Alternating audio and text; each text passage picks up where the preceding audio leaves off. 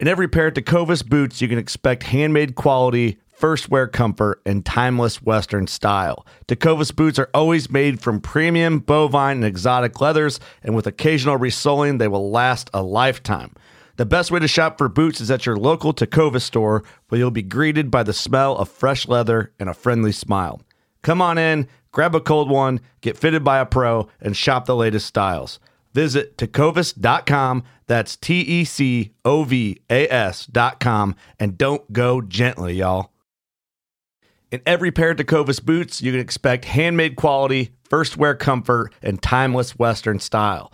A great pair of Western boots will elevate a casual look or add a refined flair that'll draw both eyes and compliments. Tecovas boots are always made from premium bovine and exotic leathers, and with occasional resoling, they will last a lifetime. The best way to shop for boots is at your local Tecovas store, where you'll be greeted by the smell of fresh leather and a friendly smile.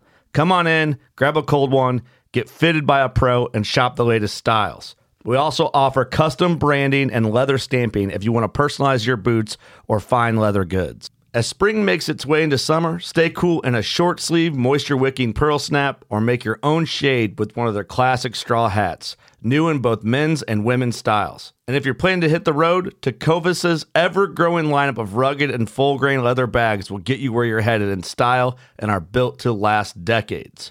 Visit Tecovas.com, that's Tecovas.com, and don't go gently, y'all. Fishing like a local isn't just about catching fish. It's about connecting with the environment and the people who call it home. It's about hearing the stories and traditions that have been passed down for generations and sharing unforgettable moments with the people you meet along the way. Fishing like a local is having an experience that stays with you forever. And with Fishing Booker, you can experience it too, no matter where you are. Discover your next adventure on Fishing Booker. From the nation's capital, this is the Fly Fishing Consultant Podcast with your host, Rob Snowhite.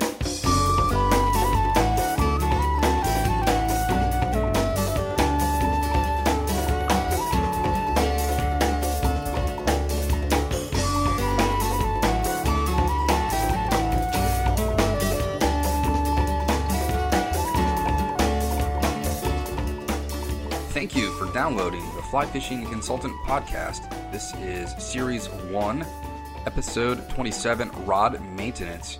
How to take care of your fly rods, as that's the most important tool we have as fly anglers. And I like to say that I wouldn't be here doing this if I had not broken 2 fly rods. The first one was my brother's Cortland 8.5 foot, 5/6 weight when I was about 10 years old. And then breaking an Orvis 9 foot 8 weight rod in the summer of 1999. The first one is what got me into fly fishing. I had my brother's rod and I broke it, and he gave it to me. So I had a broken rod and I got it fixed, and I was fly fishing from the age of 10 on. And the second one, I was fishing out on the eastern shore of Maryland, and I broke my 9 foot 8 weight, and I brought it to the local Orvis store, and they had a help wanted sign in the shop. So I inquired, and that's when I got my first job in a fly shop, which sort of kind of became an obsessive lifestyle for me. So based on my experience of fly fishing for the past 3 decades, and having worked in shops around the country, and just been doing this for so long, and speaking with others and observations and experience, I'm going to share with you some things that you might want to do to maintain the life of your fly rod, maybe some small things you hadn't thought of. So maybe what I'm going to tell you in this brief podcast might help you maintain the life of your rod, and hopefully be a little entertaining. So let's start off sort of the reverse. What you do when you're done at the end of the day with fly fishing. When you're done, break down your fly rod before you do anything else. Before you crack open that can of beer, before you start playing music, which is what I usually end up doing, is putting the iPod on, before you take off your waders, before that cup of coffee, before anything, break down that rod and get it safely secured and stowed away. Start with the tip-top section, if it's multi-piece or 2-piece, and then gradually work your way down towards the butt. Place the rod in the sock in the direction that it came from the manufacturer. If it came from the manufacturer with the male ferrule sticking up and the tip top up and the cork butt facing out, that's most likely how that company wants you to store that rod. If it came with the female ferrules sticking out and the male tip of the butt section up, that's how that company wants you to store the rod, and they're the professionals. It's their rod. They know how they want it to be stored, so put it back that way. Then place that rod sock securely inside of the rod tube and place that wherever you keep it inside your car. You also want to make sure your rod is dry. If that rod sock is wet and the rod is wet, it might start to corrode and rot. Do not put your rods overhanging the bed of your truck if you're driving from location A to location B. That rod vibrating over the edge of the truck is going to put stress fractures in it, and it will either be broken by the time you get to your next location, or it's going to break on your next cast. Avoid putting the rod in one piece in your car. If you have an SUV or like an old Volvo with the hatch in the back that pops down and you can slide it's made for skis, but you can slide your rod in there, there's a good chance you're going to do something careless and break that rod. One instance was we had this old guy, Bob, that worked at the Orvis store, and he only fished bamboos. He was, he was like a Civil War vet. The dude was so old. He had like both lungs removed from cancer. He drank nonstop. He always had a coffee cup full of Budweiser, and he'd sit in the back and cut his fingernails all day, just leave them on the floor. It's kind of gross, but the guy knew bamboo fly rods. He was a purist. He fished bamboo to rising trout only. No nymphs, that was sacrilege to him. No graphite. But Bob one day was fishing the limestones of Pennsylvania, and he had a Jeep Cherokee, and he put his bamboo rod in the back of his SUV to drive from A to B, and he got T-boned by an elderly couple, and they broke his Leonard fly rod that was older than him. And if he was born, before the Civil War, I don't know how old that fly rod was. I have no idea where Bob is these days. That was a good decade ago. It was the last time I worked with him. I'll try and find, I've got a picture somewhere on my hard drive. When he quit, he just left a note hanging in the manager's office. So I'll see if I can dig that out. I'll put that on the blog and the website when I throw this up on an HTML version. Also avoid those roof racks. I've got the magnetic kind.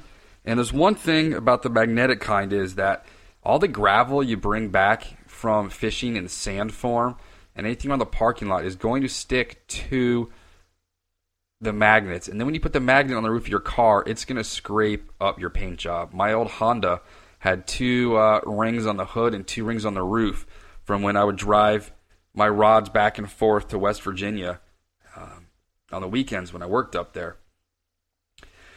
If you're driving long distances, it's going to be similar to the rods vibrating. If they're not secure enough, they could vibrate back and forth, and things can hit them. Say a truck drives by and debris comes out. Who knows? But it could be a chance that you're going to injure or damage your rods. So the best way to maintain your rod's lifetime usage for it is dry it, put it in the rod sock, put the rod sock in the tube. If not, you're going to hear all sorts of examples of how I've broken them at the end of the podcast.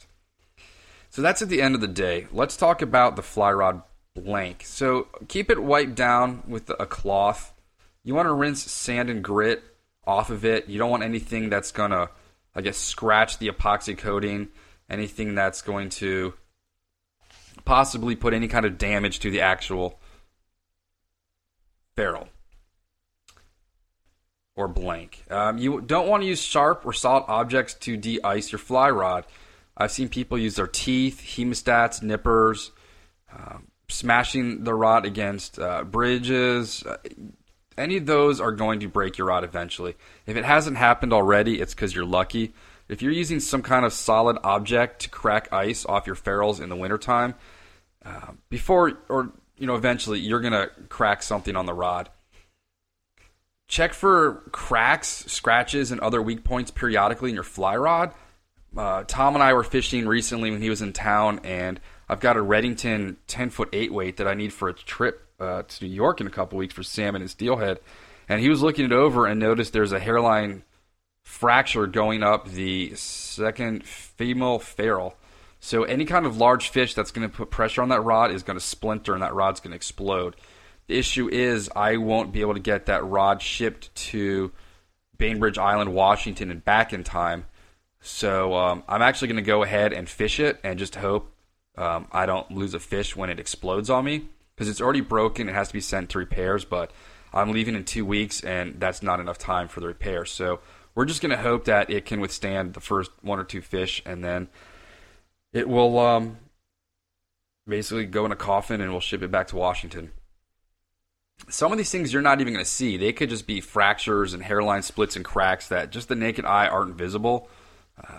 So just take a look at your rods. You might find something that might cause alarm, and you might want to get that checked out by a local rod repair company. We've got one in Cherrydale, Virginia here, which is in Arlington, right off of Spout Run on 66. And the guy's been there for years and years, and that's where locals get their rods fixed. If you know somebody who builds rods, like my buddy Tom, I work with a guy named Tom Smithwick, doing some volunteer work. He's a rod builder, so I actually interviewed both of those guys a little bit for this podcast. I don't think I told them, but I just said, hey, I have some questions about rod maintenance and how not to break rods. And Tom's big one, Tom Smithwick, was put that rod back before you have that cup of coffee or beer. So those ferrules, which are you get the male and female end. If I have to explain what a male and female end to you is, you're in trouble. So go figure that out yourself. But make sure that if your rod comes apart and the tip top lands in the water, that you're going to blow all that water out of the female ferrule. You don't want water in there. You don't want grit in there. You could take compressed cans of air. Sounds like this. Get one of those and just, spray out the grit. Same thing you would do with your camera or other gear that you just want to maintain clean. Those dusters are pretty inexpensive. They come with that little red tube. You could stick it in the ferrule and just blow all the sand and grit out. If you don't want that rod to separate, it can separate just from you casting it too much. My clients will use my rod every 2 hours for 12 hours. I get someone else's hand on my rod, and they're beating that rod back and forth because it's the first time casting a fly rod. So I either have to use paraffin wax to create friction between the male and female part, or you can actually tape the ferrules down with just a piece of electrical tape or duct tape. And some of the two-handed rod guys who are using 3-piece rods that are 14, 15, 16 feet long, they're going to use duct tape or electrical tape to join those ferrules just to keep them from sliding apart and to add a little bit more stability to them. Rods can break at the ferrules if there's too much pressure applied. So you want to make sure that they're not sliding around, they're not moving about. You don't want to push your male and female ferrules together. They're not supposed to overlap. So when my clients look at them, they're always saying, hey, this rod isn't put together correctly. There's a gap of 1 inch of the male ferrule sticking out. And I say that's what it's supposed to do. If you push any harder, you're going to crack that rod. And when you attach multi-piece rods, put them at 90 degrees to each other and twist down. Some of the rods have dots on them to help you align. So make those dots perpendicular and then twist down and make a secure fitting. Let's talk about the cork now. If your cork gets dirty, that really isn't going to affect your rod. That's more for just aesthetics. Denatured alcohol can clean it. You can try a Wonder Cloth. They sell those in several fly fishing catalogs. You can get them from Rio's website. I've tried the Magic Eraser. Didn't really work. The eraser just kind of fell apart in my hand. You can use extremely, extremely fine sandpaper and just gently buff up that cork, and that'll get rid of that grimy top layer. But again, these are more of aesthetics. It's not going to affect the long-term usage of your rod if you've got dirty cork. The grip may go away a bit, so when you clean it or buff it, that's going to add a little bit more of a nice tacky, corky texture to it. So that might just make casting easier, but in the long run, that's an aesthetic thing. I don't really clean my corks too often. It's something to think about. Things to do when you're fishing or things not to do. Do not grab that rod blank above the cork when you're fighting a fish. You're going to put a weak spot on that rod and it will explode in your hand. Walk with your rod tip facing up. You can have your rod tip facing in front of you to kind of get some of those spider webs down if you're the first person in the line, or you can have the rod tip behind you. Either way, you're probably going to get caught in tree branches, so be careful. But if that rod tip is facing down, eventually it's going to kind of just dip like a teeter-totter, and you're going to get that rod tip caught in the ground, and when you walk forward, it's going to bend that tip, and it's going to break, and you're going to be without a rod. Do not try to undo snags that are submersed on the bottom of the stream with submerging your tip in the water. You probably can't see where that rod tip is going. It's going to get caught on something, and it's going to snap off. It's a very easy way to lose the tip of your rod if the line breaks while you're doing that, and say the rod tip slides out. I've seen it done before.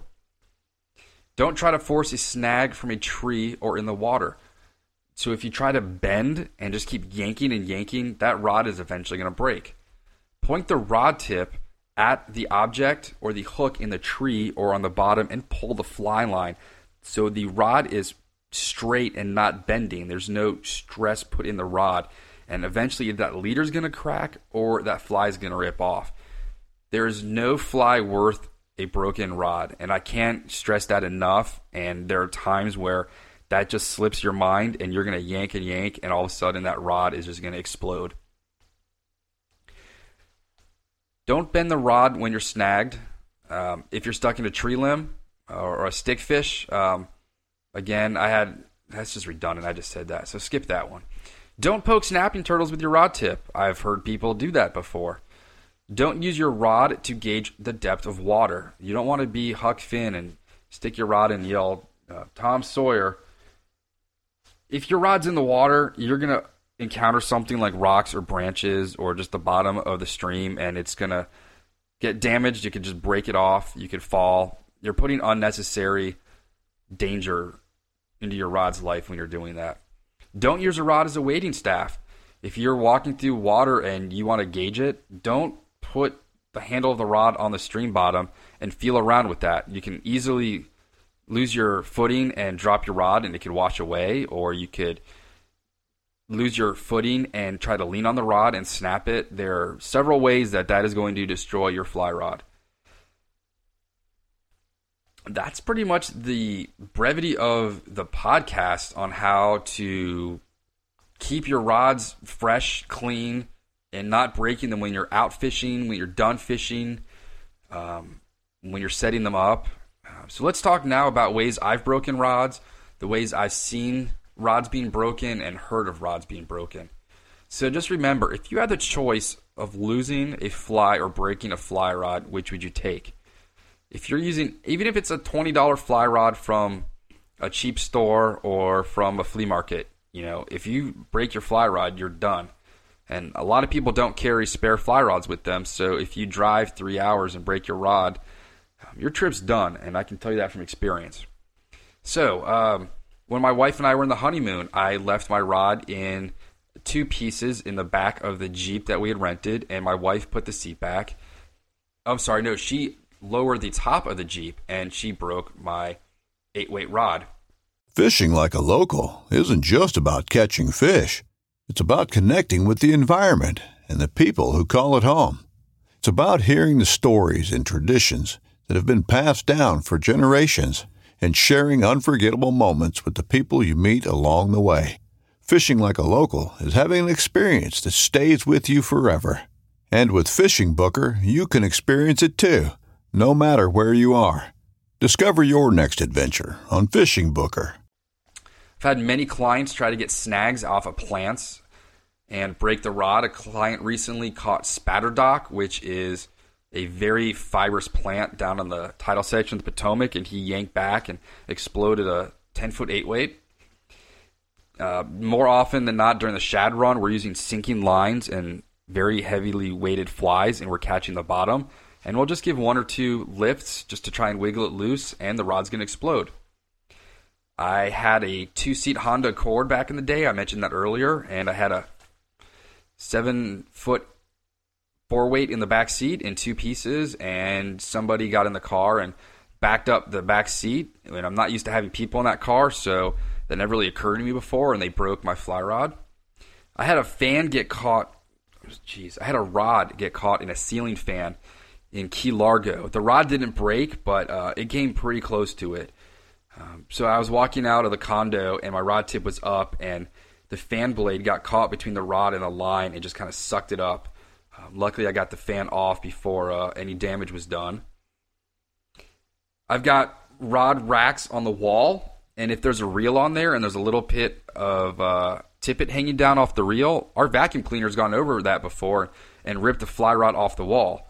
Luckily, none of those rods have been broken, but now I do not leave reels attached to the rods on our rod rack. And once the baby starts walking, that rod rack's probably going to have to come down, because the last thing I want is for her to pull those rods and have them either land on her or break them. I used to work in a fly fishing lodge in Harpers Ferry, West Virginia, and the locals broke in June of 2003 and burnt the lodge down with gasoline. So you can name arson as a way for rods to be destroyed. The entire fly shop was turned to ashes. The only thing that's left of that lodge are 2 chimneys. The whole place was destroyed, so that's another one. My first fly rod, I was walking out the house door, and I closed the door and broke the rod tip. When my buddies and I were camping our senior year of high school, we came back to camp, and I put my rod on the roof of someone's car, and we forgot it was there, and we drove off to go to town that night for dinner, and I thought I lost the rod. The next day, the park ranger was walking around asking if anybody had lost a fly rod, and I said I did, and she said, well, I found this one. It had been run over. That was the Cortland one that my brother had given me. So I sent it back again, and they sent me a rod tip that has completely different ferrule wraps and colors on it and guides, but it still works. I was using that rod in Columbus, Ohio last summer. One time, a bunch of guys from the fly shop were driving out to the Chesapeake Bay to do some fishing, and I put my rod in 2 pieces in the back of Haywood's pickup truck. Haywood had a crate of cement to help stabilize the back of his gigantic Texas-sized truck. Needless to say, every time that truck took a turn, the box of gravel slid back and forth across the bed of his truck and went over my fly rod. I returned that fly rod to the company in a Ziploc bag, one of the sort of large, like 12-inch by 12-inch ones. The rod was in 16 pieces. So that was not a fun day of fishing for me. I had a client catch a tree this summer and just kept yanking on it and just broke a 9-foot 5-weight. When I was stringing up a 10-foot 8-weight in the Florida Keys the day before Tom's wedding, I was just stringing up the rod and it broke in half. So my wife had dropped me off and said she'd be back in 4 hours.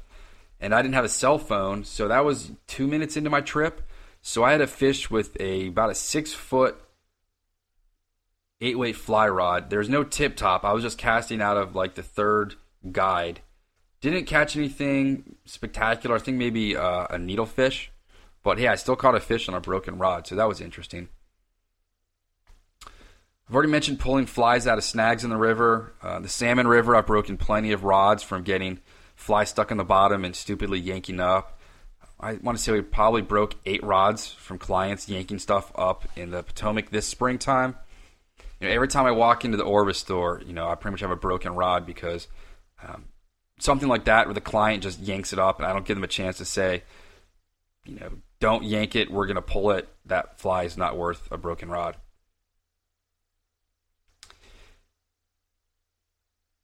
Kirk Dieter, if you read the Field and Stream fly fishing blog, he had a trip over the summer where somebody had built him a custom rod and the airplane had broken it. They gave it back to him in a bunch of pieces. So accidents like that could happen. My wife and I guess girlfriend back then, were canoeing on the Rappahannock River, and I got into the canoe and my rod was at an angle leaning up against the gunnel, and I stepped on it and it broke. So you're starting to see like a theme here of just careless mistakes as to why fly rods get broken. There was one time when I was just casting to a school of bluefish off of a jetty at Sandy Point, Maryland, and I was trying to throw a whole lot of line and just put too much muscle into it, and my rod snapped in half. So casting can break a rod. I had a client roll casting and cracked a 9-foot 8-weight a couple weeks ago over at Roach's Run, and it was in the wrong rod tube. So it was in a 6-weight rod tube, so Orvis sent me a 6-weight back. So we're in the process of getting that fixed because I could definitely use an extra 8-weight up on the Salmon River.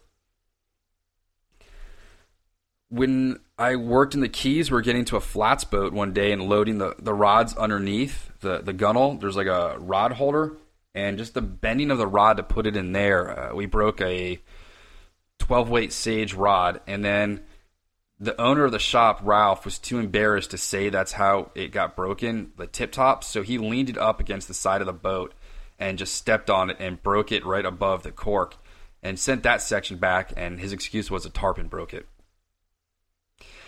When I was in South Africa in college, I was in a very deep reservoir and had no idea how to get down to the fish, so I tied on my heaviest Clouser minnow and just threw out 30, 40 feet of line and was just paddling around this little rowboat, kind of trolling my fly, and the line stopped, so I yanked up thinking that I had a fish, but it turns out it was a log.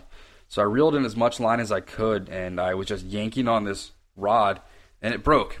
I exploded my 8-weight, and then 2 weeks later, we were at that lodge on the Madikwe River, and there were those 4-foot-long catfish that were eating olive bread we were throwing in from dinner. So if I had that rod, I probably could have caught some 4-foot-long catfish, but because I was being stupid and careless, I broke my rod. It's very easy to break a rod with a weighted fly. I had a client throwing a weighted Clouser-type fly this spring, and it hit the rod and bounced off, and everything looked okay, and then he went to cast, and the tip of the rod just, fell like a tree that had been just, sawed in half by a chainsaw. The tip just fell down and just fell off. So those can you just flat out break your rod with one hit, or it can give you a stress fracture that in a couple weeks or months might eventually just snap.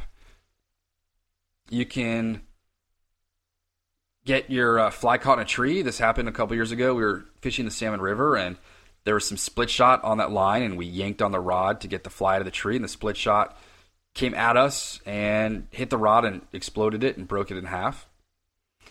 We had a fly get caught on my pants in the boat recently, and we're just moving the fly rod to get it out of the way to get the fly out, and the rod tip just broke with minimal force on it. It just kind of broke. Fighting fish, I hooked something up above Chain Bridge this spring on a 10-foot 8-weight, and it was my favorite 10-foot 8-weight. It had an extended butt so you could roll cast with it. It was a phenomenal salmon and steelhead and striper rod, and Orvis no longer made that model, so they couldn't replace it, so I got the Access rod, and I would have definitely loved to have my TLS 10-foot 8-weight with that butt for roll casting. Other ways that we've broken rods is loading them in the car if you're moving from point A to point B. I've got sort of the homemade rod loft, which is just bungee cords going across my car, and I can slide the rod in and move from location to location, but sometimes that rod tip might get caught on something. It might hit a headrest or the rearview mirror, and you can easily break a rod tip doing that. Or if you're just sliding it in the back window of your SUV and going between the two front seats, it could hit the stereo or one of the seats and easily break. So be careful when you're doing that. Also, if you do that and the rod is sticking out, you can close a car window on it, which is quite easily done.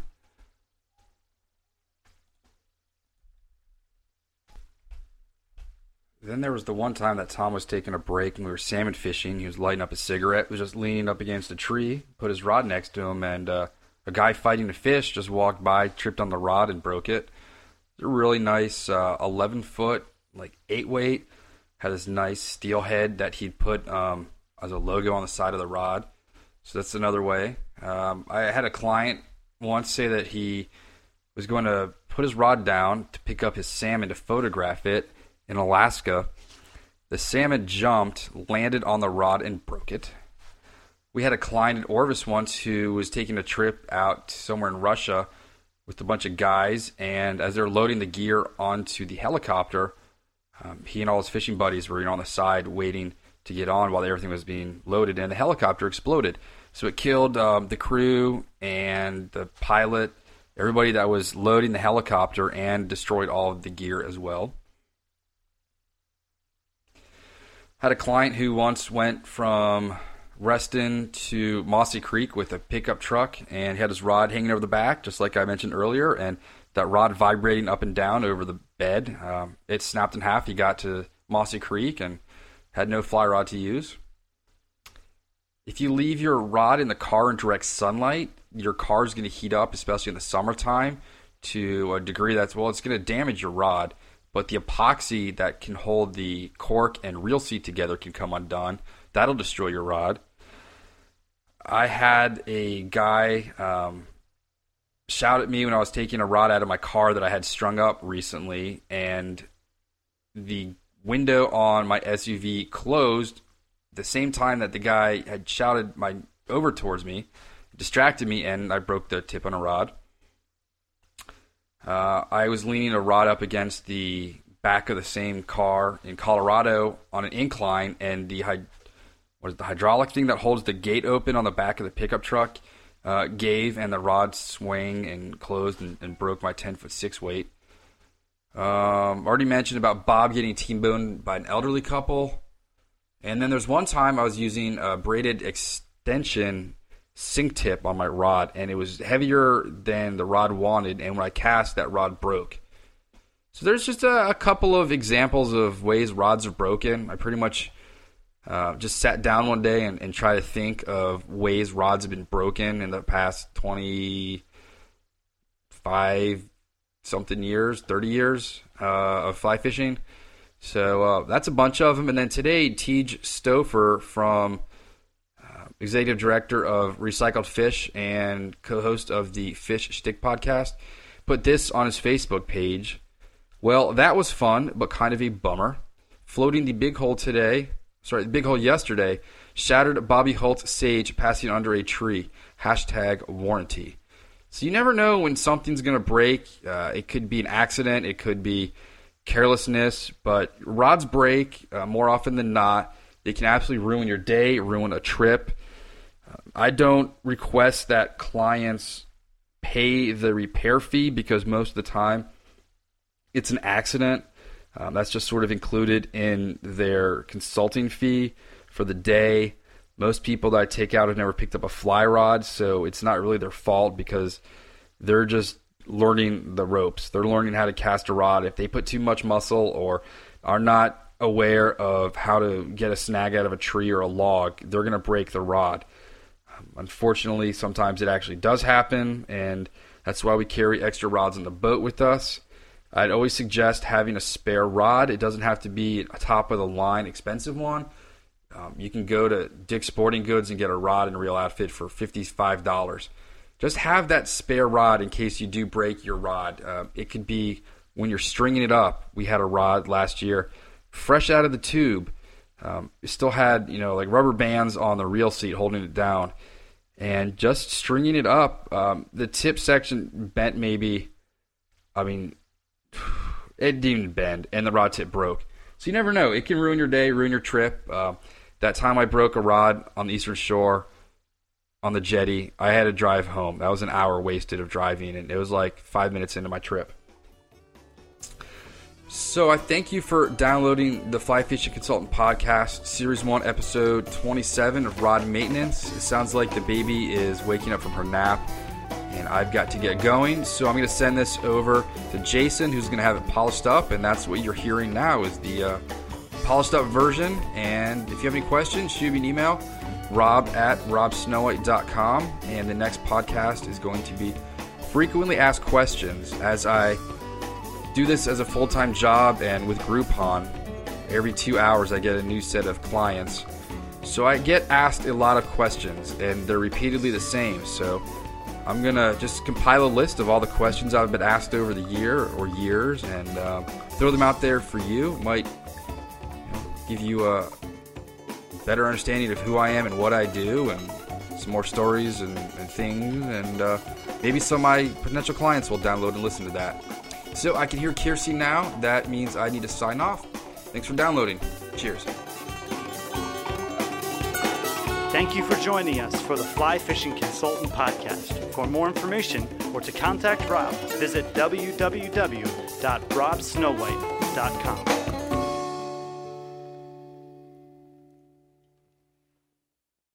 In Wild Country, rules were not created by man. Don't miss Wild Country, Wednesdays from 7 to 11 p.m. Eastern.